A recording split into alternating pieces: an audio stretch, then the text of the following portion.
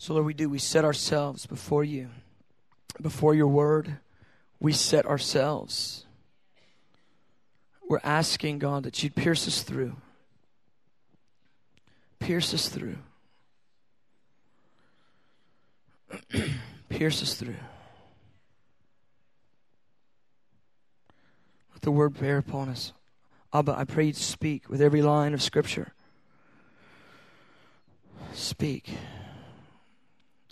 We love you. We want to tremble before you. We want to tremble before you. Thank you, Lord. Good. We're going to go ahead and roll into this message. We're going to preach on the bridal paradigm. We're in part 2 of a series. And during the worship tonight, I was there over there pacing and just praying and singing. And, I started getting butterflies in my stomach. Like you might if you were going to meet somebody very important. Like if I told you, hey, I want to introduce you to my friend. His name is George Bush. You might be freaked out a little bit and have butterflies. And me too, because I don't know George Bush. But I was there and I was just imagining what it's going to look like, because they were singing, it's all about a wedding. There's going to be a wedding, and we're going to be married to the Lamb. They were singing those truths, and all of a sudden I just started getting the sensation of, in a minute, we're going to be part of this thing called the Great Cloud of Witnesses. We're going to be part of this thing called the Bride of Christ. And there is going to be a ceremony in just a second that the Father, the eternal Father, is going to have a ceremony where we are united with Jesus. It's called the marriage supper of the Lamb.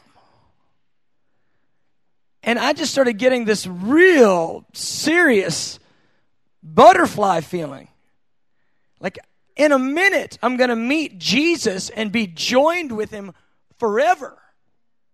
I'm already promised to him forever. But in a minute, this one who is absolutely fiery and passionate love for me, I am going to really be his for the taking in just a second.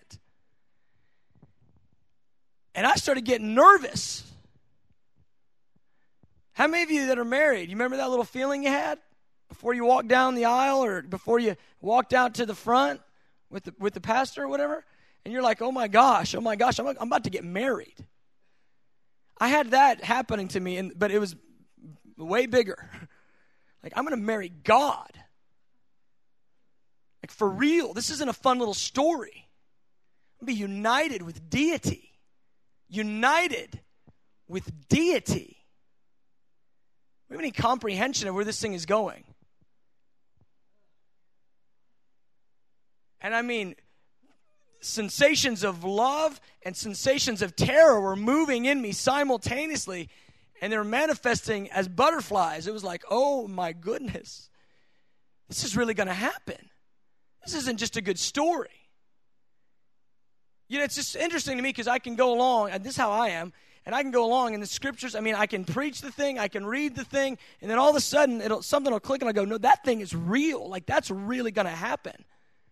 There's a real day coming called the bride has made herself ready.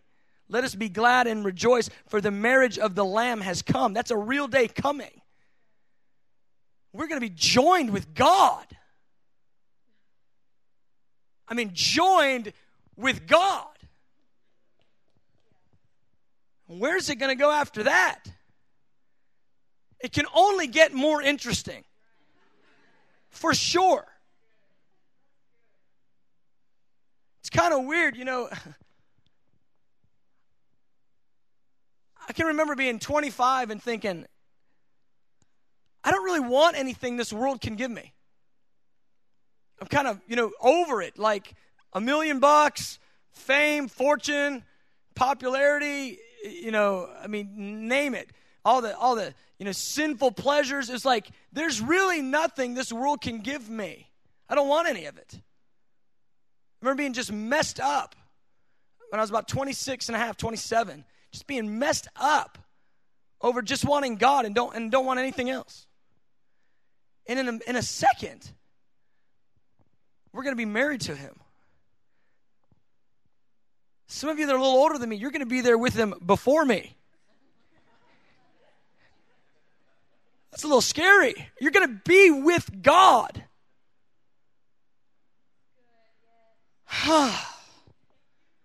I mean, this thing is real, beloved. I know I don't live like it's real all the time, and I don't think we cooperatively live like this thing is real, but this is real. We're going to look at God in the face and live forever. Forever.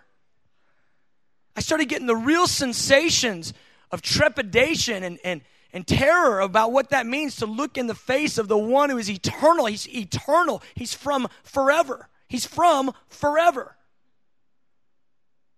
No beginning. We are going to be joined to him. I mean, if I told you tonight you're going to meet an angel for real, it's going to show up in your bedroom, you'd have some sensations of trembling. But what I'm telling you is, in a moment's notice, I mean, it might be 30, 40 years, you're going to be with God, and then there's going to be this, time that's coming. You're going to marry him. You'll be joined with God forever. The marriage of the Lamb. Oh, the things of this earth. Boy, they lose their luster quickly in the light of the glory. How's that song go? I'm just sort of paraphrasing. In the light of the glory of his, face, the beauty of him. And it's not just quoting a song. It's 2 Corinthians 3 and 4. But it's the glory of the Lord that emanates from the face of Christ Jesus. When we get a glimpse of that, we just get a moment of that. It's like nothing else can touch it. What will you offer? All the earth, all the world, all the enemy can offer are things that are fading and they're ending. They have an end to them. They will not continue. They're all temporal. Everything the enemy can offer degrades. It only lasts a moment.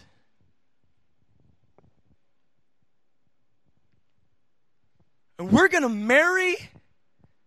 We're going to be joined in intimacy. If you're stumbling over the word marry, God uses it, but that's fine. But let me just break it out. You're going to be joined in intimate union without any shame with God forever.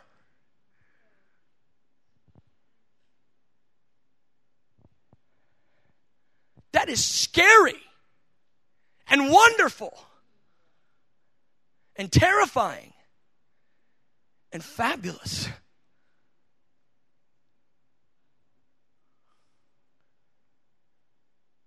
Oh, do we know this God that wants us this way? This is not, Christianity is not a system of belief. It's not a moral structure. It's not to be compared with any other religious system in the earth. The other supposed gods, they are nothing. We are going to be joined with the one who is infinite. I'm trying to feel that feeling of what's that going to be like in the day when I'm no longer in control. He says, Billy, come here. And I have to step before that one. He says, enter in. And he's going to move. You know what I'm saying? It's like you're going to be moving on the holy conveyor belt. It's not like you just get to that place and go, nah, I'm not really interested in it today. No, he goes, no, you're in with me forever. What's it going to be like when he is the one governing in perfection 100% of our existence? And it's exactly what we want. Every longing and craving of our heart since the moment we've breathed will be fulfilled when we come into unison with him. We come out of the womb and we've got cravings, longings, and desires. They're external, they're internal. They're all moving. They're calling to us and saying, you need, you want. There's something you're aching and longing for. And the more we traverse in this life, the more we find out there's nothing in this life that we're actually looking for. And in that moment, everything we've ever looked for, everything we've ever longed for, all the desires, all the deep aches, the cravings, they get fulfilled. We're going to marry God. We're going to marry God. This is terrifying.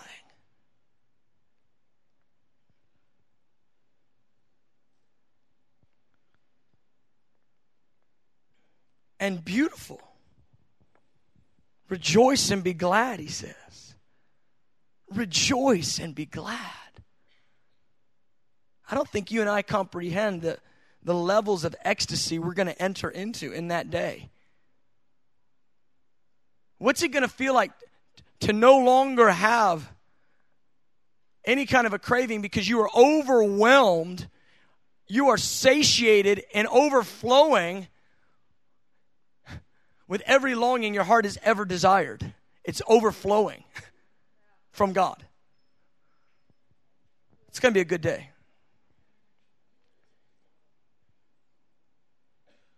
Let's look at Genesis 1. I want to talk about the bridal paradigm. I want to talk about this mentality of the kingdom in which we see the kingdom of God. We see the scriptures through this lens that identifies these truths that I've been just talking about, where we actually see the whole picture the way that God has designed it, that we would see it in this lens, that God is our husband. Our maker is our husband. Isaiah 54 declares it. Our maker is our husband. And that gives us the lens to look through the entire rest of the scripture that changes so much of the way that we perceive what this book is even about. When you understand that God is a lover, that our maker is our husband, then you fully comprehend the trials that Israel went through throughout the whole Old Testament. He is the most zealous, jealous lover ever. Ever. He does not cut covenant lightly. He's not cheap. He's not tawdry in the way that he comes and says, hey, I want you. He's not doing that in a real light way. He does it in a way that is eternal and that is brewing from the depths of his heart, and he is serious. It's with full significance.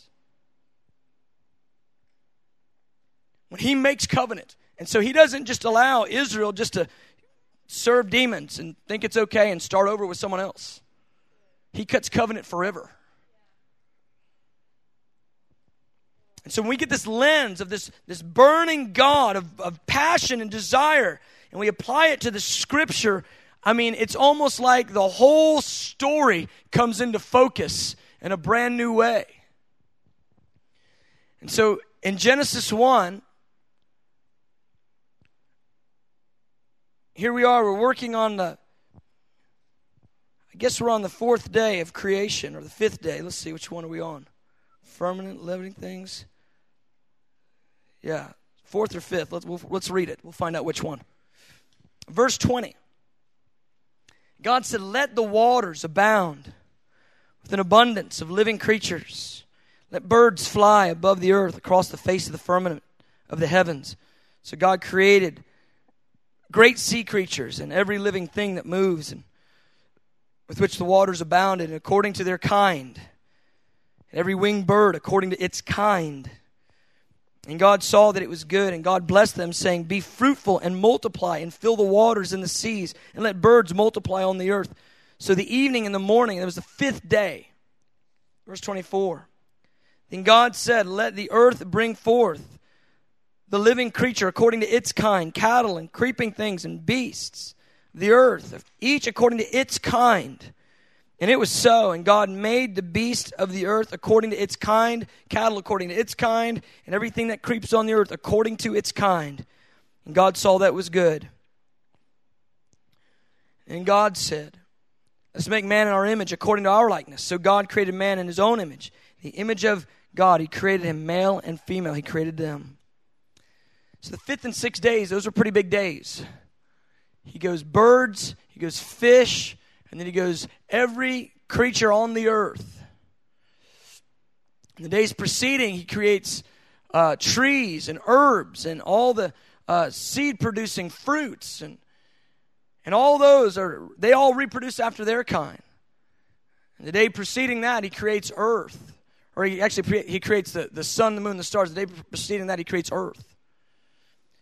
I was thinking about the being a front row spectator on the days that God decided to create. Can you imagine? The angels are with God. And who knows how many, it's eternal, so who knows the amount of time it was. But they've been created. And they're on the scene and they're with God. Who knows how long it was that they were just enjoying God. You have this angelic rebellion at the hands of Lucifer. And that all happens. And then the day comes and the angels are, the ones that are still in their heavenly positions, they're thinking, we've chosen rightly, we're on the good team. Lucifer, those guys, they chose badly, they're on the bad team. And the day comes, and they're worshiping God. They're experiencing bliss and beauty. Just amazing. The living creatures. They holy, holy, holy all day, all night. And the day comes, and the Eternal One begins to make things. And the angels get to watch it. God says, let there be light. And the angels watch light explode. Spiritual light, natural light. He creates light. What an amazing display of power. The angels are watching this. Then the next day he makes the firmament and the earth, and he separates the water, and he pulls the dry land, and he says it's earth. The angels are watching the pattern of creation. God is making stuff. What are the side angelic conversations like? They're in awe. The Creator is doing what he does. He's creating, and they're getting to watch it. Front row seats. Oh, the splendor of that. The glory of that. The Creator is creating. And he makes the planet, and he separates the waters, and he creates a firmament. And he calls the planet Earth, the dry ground Earth, and he makes great seas. And the angels are watching this, and God says every time, this is good. And I tell you, there's bliss and ecstasy rolling through the ranks of the angelic in watching the Creator do what he does best. Then God creates light in the atmosphere. He creates the universe. And all of a sudden, something comes into focus for the angels. They go, no, wait a minute. He just made Earth. Now he's making more planets. That was the first one, and now he's made all these other ones. And he makes sun, and now he's making all these other lights in the sky. And what they're beginning to realize is this, that for everything that God is creating, he's creating a prototype and an archetype. He's creating the master or the original, and then he's making copies. And then he goes ahead and he begins to create animals. He creates birds and fish. And he sets these birds and fish up so that they will reproduce after their own kind. And the angels are watching it. They're watching how this thing plays out. They're going, I bet there's going to be more fish. The first fish, God forms it, and the angels are working it, because the Bible says angels long to look into things. They're curious. They're not sitting back going, I don't really care. God's over there creating. I'm just kind of over here, just brushing my wings. They're like, they're locked in. They're going, this is God, and he's making stuff. And they know this is coming. It's coming to a powerful conclusion. And whether they know this God who is love, I think they probably did. I think they probably knew that this God who is love is going to create the ultimate object of his affection at the end of this. They're watching God move. He makes the first fish, and after they saw what he did with the plants and creating those, and God makes the first fish. I bet the angels put it together. They go, the plants are after their own kind. They've got seeds that produce after their own kind. I bet he's going to make another fish just like that one. And God does. And God begins to make prototype, archetype fish all over. They're teeming in the ocean. And then God goes, birds. And he makes prototype, archetype. He makes the master and the copy. And the angels are watching this. They're going, I know how this works. He makes one, and then which is the original one, and he's making that one so it can reproduce others. Look at that. Prototype, archetype. This is so cool. And God makes land animals. And the angels go, I bet I know what's going to happen. Prototype, archetype. He's going to make a form, and then he's going to make a copy. And bang, cows, dogs, whatever, aardvarks. He makes prototype, archetype, and the angels go, I knew it. Insects, prototype, archetype. And he makes all these creatures, and they're all created to reproduce after their own kind. That's just another way to say it. Prototype and the archetype. And then God creates Adam out of the dust. And he breathes life into him. And I believe the angels are realizing this thing is coming to a crescendo. And they're going, hey, I bet he's going to create. There it is. There's the prototype. He's going to make one out of him. And then God gives Adam this job. And we found out last week that it lasted at least 2.5 years. He's got to name everybody. I think the angels are looking at this going, what is going on? He made the trees, and he gave them seeds, prototype, archetype. He made the plants, fruit, gave them seeds, prototype, archetype, so they could reproduce. He made the birds, the fish, the animals, the insects. He made prototypes and archetypes. Where is the archetype? Where is the copy of this prototype, this man? And the whole time they're perceiving the amazing burnings of the God who is love itself. And his love is divinely aimed at Adam. And they are sensing something in the eternal realm they've never sensed before. The longing of God's heart to love is being lavished out upon this one.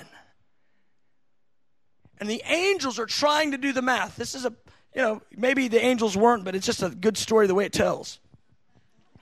Maybe you and I would be doing it. And they look, and then all of a sudden it dawns on them. Wait a minute.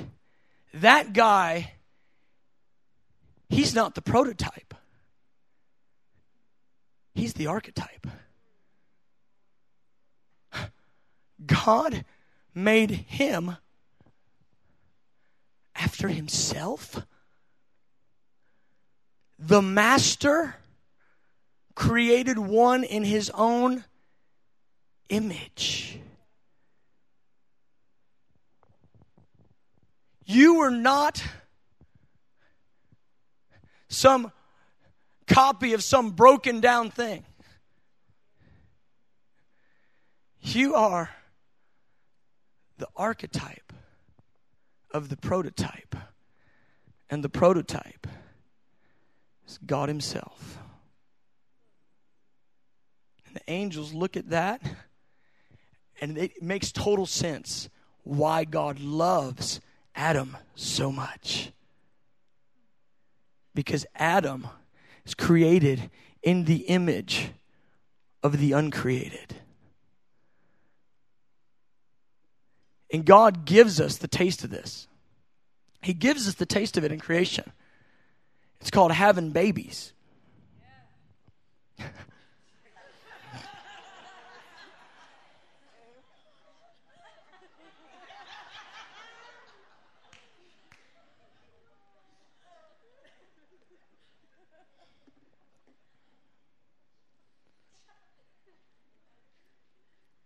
He allows us to carry babies inside of us for a season, to touch, delight, and love and pleasure for the one that we haven't even seen yet. Why? Because it speaks of the reality of God in the days of creation, where God is carrying Adam in his heart. When he's making sun, when he's making light, he's thinking of Adam. When he's making land, he's thinking of Adam. When he's making stars and he's making a beautiful sky, he's thinking of Adam. When he's making fruit and trees, he's thinking Adam. When he's making animals and fish and birds and insects, prototype, archetype, God is thinking, I can't wait to make the archetype that I'm the prototype for. And he gives us childbearing so that we can touch it just a little bit. We get to touch it just a little bit. I started thinking about this whole scenario of the way your affections are moved for the child that's in the womb before you even see his face. And the way the passions of the heart are moved. And I started realizing there's so much more to comprehend about God if we just look at ourselves and our state. Not our fallenness, but our makeup. And the reason why is we have been made in his image. And the things that are working in us, there's so many things he's woven into us. He's woven them into us. Why? To testify of himself. He created man in his own image. His own image. And so when we look at our makeup, we find out volumes of information about God. For instance, our emotions. God gives us emotions not so that we can run around our whole life being led around by our emotions.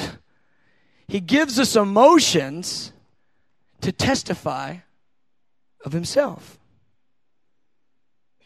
See, we have a hard time picturing God as emotional because we know what we're like when we're emotional. We have a hard time imagining somebody being intensely emotional and still being stable. Isn't that right? I mean, it's almost difficult for us to imagine anybody could be really, really emotional and be balanced. And so what we've equated to somebody who's balanced is somebody who's unemotional. And the really emotional person, unstable, and unbalanced. But the truth is this. God gave us emotions to testify of the truth of who he is. He's intensely emotional. He is emotional in everything that he does. Everything he does with feelings. He does it with something that's moving his heart. He doesn't do it as a stoic God. When we've believed that he's stoic, we've created an image of him that's not true. It's a hollow image. That's not the true representation of who he is. He's got emotions. He's joyful. I mean, he is wonderful. He's happy. He's glad. And simultaneously, he carries emotions that we would deem to be negative. He has anger in him. And somebody goes, well, don't make God mad. I want to propose to you, it's impossible to quote unquote make him mad. You can't make him mad because he's not moody. What do I mean by that? I mean, he has the emotion of anger, he's got the emotion of mercy, he's got the emotion of love, and he's got the thing going of justice. He's got them all moving in him, but they don't swing back and forth in God, based on what he ate for breakfast that morning. He's got it all going, but it's on 10, all at the same time. That's right.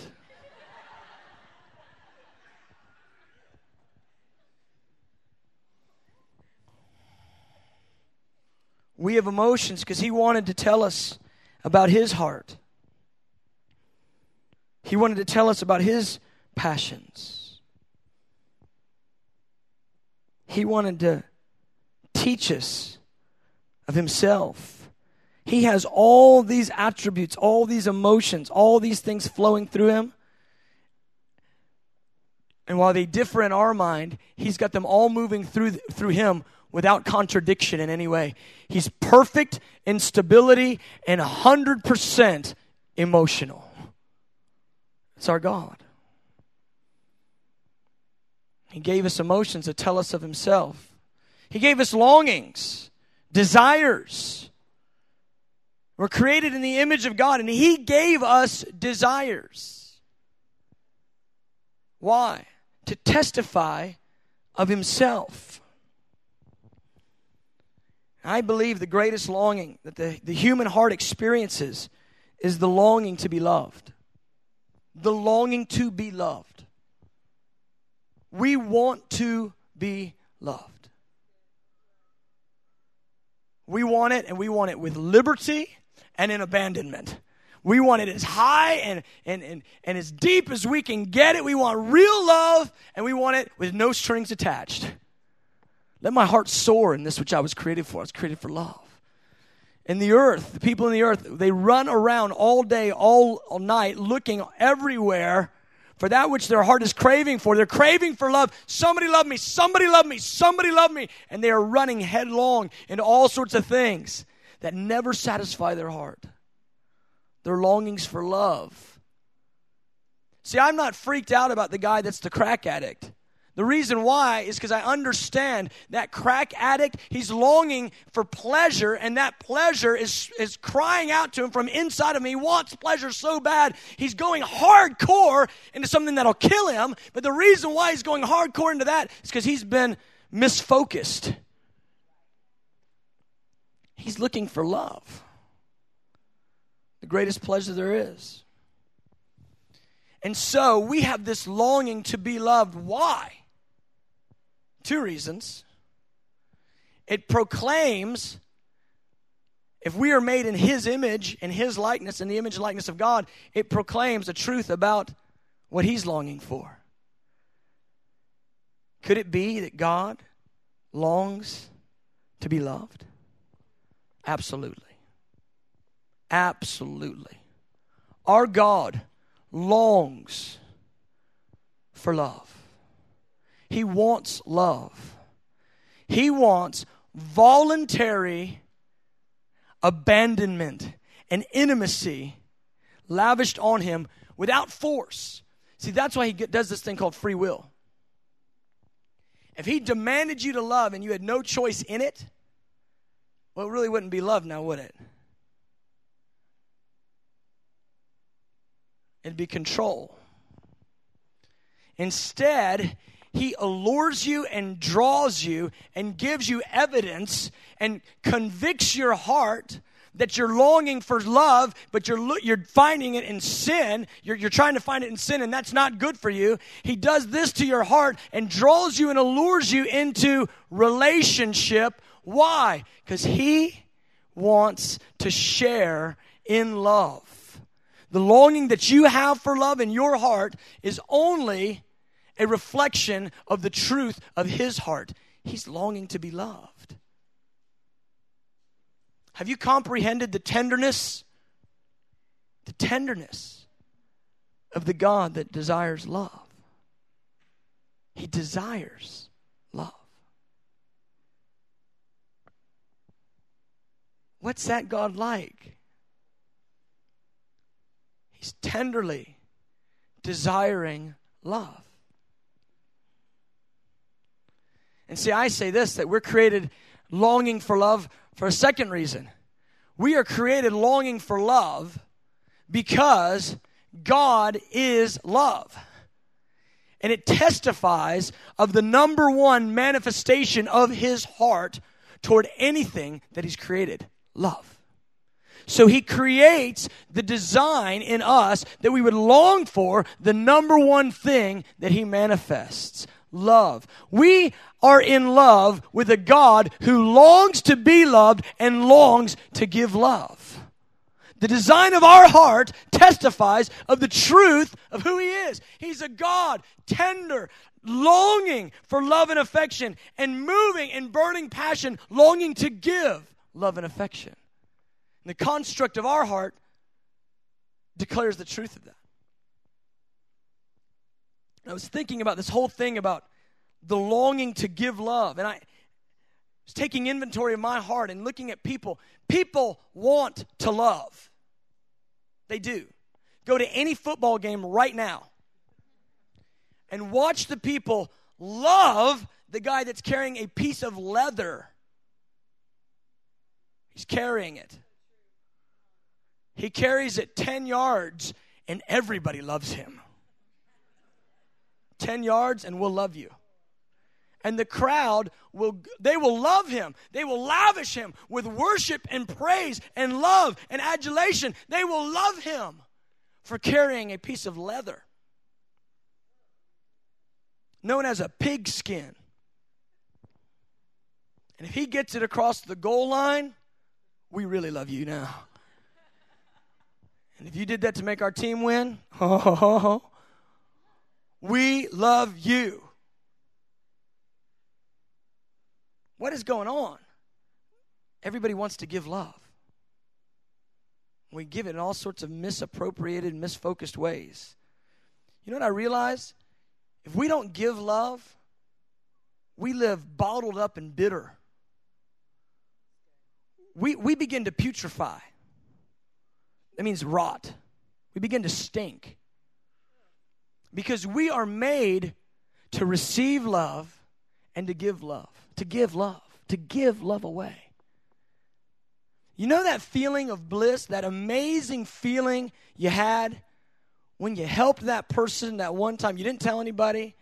You helped them just because you loved them. You just wanted to help. You just wanted to love. There was a longing in you to give love. And that bliss and that beauty that you felt on the inside, you're created to give love. Where do you think the prototype of that sensation comes from? God. When God gives love to you, it's going, whoa, I love this. God loves to love. You know how I know? Because you love to love. And I found out this, that if we don't love, if we don't give love, if we are not lavish in giving love, and we do it through giving and serving. I mean, we do it through all sorts of different ways, but it just turns out to be like giving and serving. If I give you affirmation, I'm giving love. If I serve you and I do something as a blessing to you, I'm giving love. John said, he goes, don't let us love only in word, but let us love in deed and in truth. There's this serving and giving thing where we actually extend ourselves for someone else and we're giving love.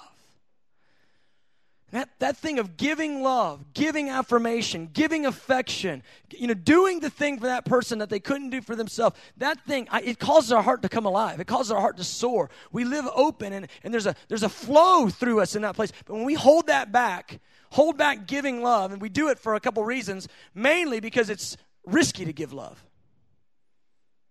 You ever know somebody their whole life, they wouldn't extend themselves because they were afraid if they extend themselves, it would never be reciprocated? So they live their whole life looking out for number one.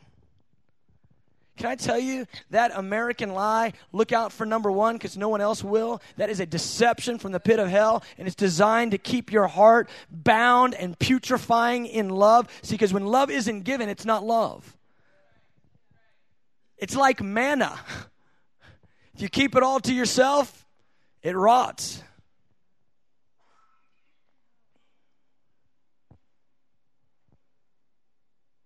So we're created to give love. And a lot of times we don't give love because we're trying to play it safe. We don't want to risk. We think that the most satisfying thing in this life will be to look out for number one, and it's a lie. Because you were created to give love away. And you know how I know that'll be the most satisfying thing for you? Because you were created in the image of God, who is love. He is probably the most unloved, but he gives more love than anyone. He's always giving love. He's not love the noun, he's love the verb. God is the action of love. So here we are. We've got this creator who is the prototype of who we are. He's emotional, burning with passions. He's longing for love. He's longing for intimacy. He's longing to give love. And he's got us. And he's given us this father-son metaphor that speaks of the truth of our intimate connection to him. Now, the thing that's unique about God the Father and God the Son is they are not a father and son that grows apart. They are a father and son that are together. Totally different than our natural metaphor of father and son. We have father and son in the earth, father and daughter in the earth, because it's speaking of God and us. That's why we have that. He gives us the baby that we would carry because it's speaking of how he carried Adam. And he gives us the child because that's who we are to him. We're created in his image and likeness, so it's always testifying of him. But the unique thing with us is this. As we grow up, father and child grow apart a little bit. Early, they're really dependent. The child is really dependent on the father, on the mother. They're really dependent on the parents. But as they grow up, they grow apart. The unique thing about the Father God and the Son God is they don't ever grow apart because the Father's in the Son and the Son is in the Father. So God gives us this whole other bit of language. You're wondering when I was going to get to the bridal paradigm, and I'm getting there now. To explain what he's really thinking about in intimacy. And it's the husband-wife. See, because when husbands and wives, when they get married, the two become one. They're not separate, they're one. And this craving for love that God has, he illustrates it in the husband and wife mystery. No longer are they two, but they become one. Flip over to Ephesians 5.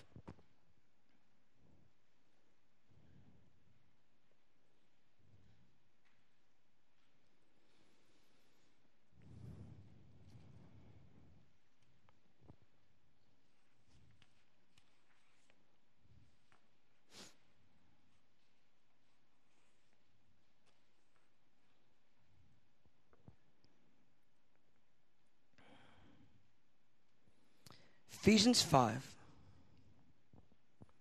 I'm going to land this right now. Paul speaking. He's quoting Genesis 2. You remember Adam, he said, a man will leave his father and mother, and the two shall become one flesh. They shall be joined, and they'll become one flesh. Paul, speaking by the Holy Spirit in Ephesians 5, he interprets what that whole thing was about. He tells us why God gave Adam Eve. And he explains it right here. Verse 30, for we are members of his body, of his flesh, and of his bones. For this reason a man shall leave his father and mother, be joined to his wife, and the two shall become one. This is a great mystery, but I'm speaking about Christ and the church. I love that last phrase. Paul goes, I know you think I'm actually giving a marriage talk right now. He goes, I'm giving you a Jesus and his bride talk. He goes, I know it's a mystery. He goes, but that thing that Adam said right when he was created, what that was God's answer for the longing that's in God's heart. It's God's resolution so that he could be united with the archetype. God pulls us out of himself, creates us in His image and likeness and says it's a father-son relationship and gives us Jesus and the Father as an image of what God wants to be like with us. But He says, you know what? It really isn't exactly your mentality of father-son. In fact, the more clear picture that God is taking this thing to is husband and wife. And He, as the prototype, He wants to be joined in unison with the archetype. That's why He gives us marriage. That's why He gives us the picture of Adam and Eve. Can you comprehend the God who wants to marry you? He's longing, desiring to be intimate, joined in unity with you. He doesn't give us the bridal metaphor because it's a nice picture. He gives it because it's the closest human relationship He can draw as an example, and He can point to declare of His intentions for you. God wants to be joined to you. God wants to marry you. He wants to be united with you. He doesn't delight in being separated from you. He delights. In fact, it's the day of the gladness of His heart. He delights in musing and contemplating on the day that you and Him are going to be together forever. And I am struck over the awesome fear, the beauty and the terror of the day when I stand before Him and I'm united with God. The finite being joined with the infinite. I mean, it's going to be scary enough when this mortal puts on immortality.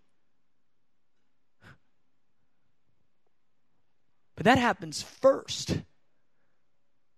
And then we're joined to Him forever.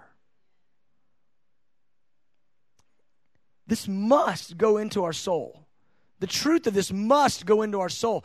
It will change 100% of the way that we live every single day of our lives if we comprehend this, that there is going to be a wedding.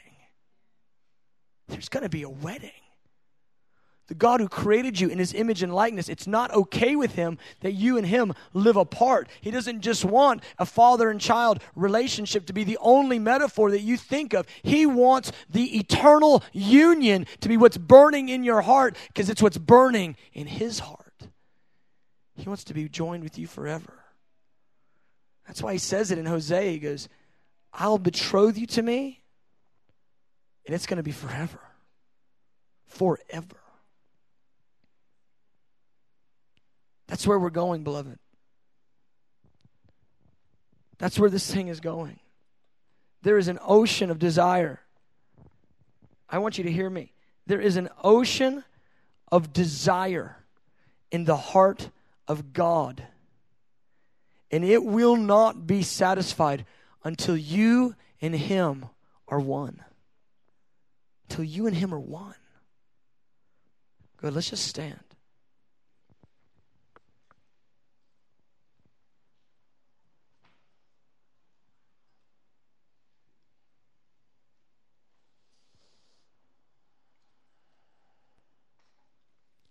Change the way we think, God. Change the way we think. Let us see that this is about a wedding. We're going to be united with Him. Our mortal will put on immortality. We will all be changed. And there's a day of gladness that's burning in you. It's the day that we're joined with you forever. I want to live every day of my life in light of this truth. That you're longing for my affections. God is jealous for you. He is longing for your affections.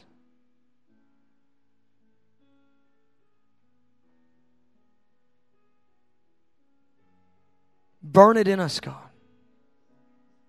The truth of the passions of your heart. Created in your own image, in your own likeness, and not left alone to do whatever. But we are on a crash course, a collision course with full disclosure of the divine, full disclosure of the infinite one.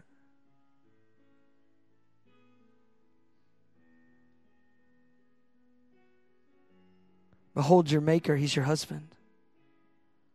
Your maker, he's your husband.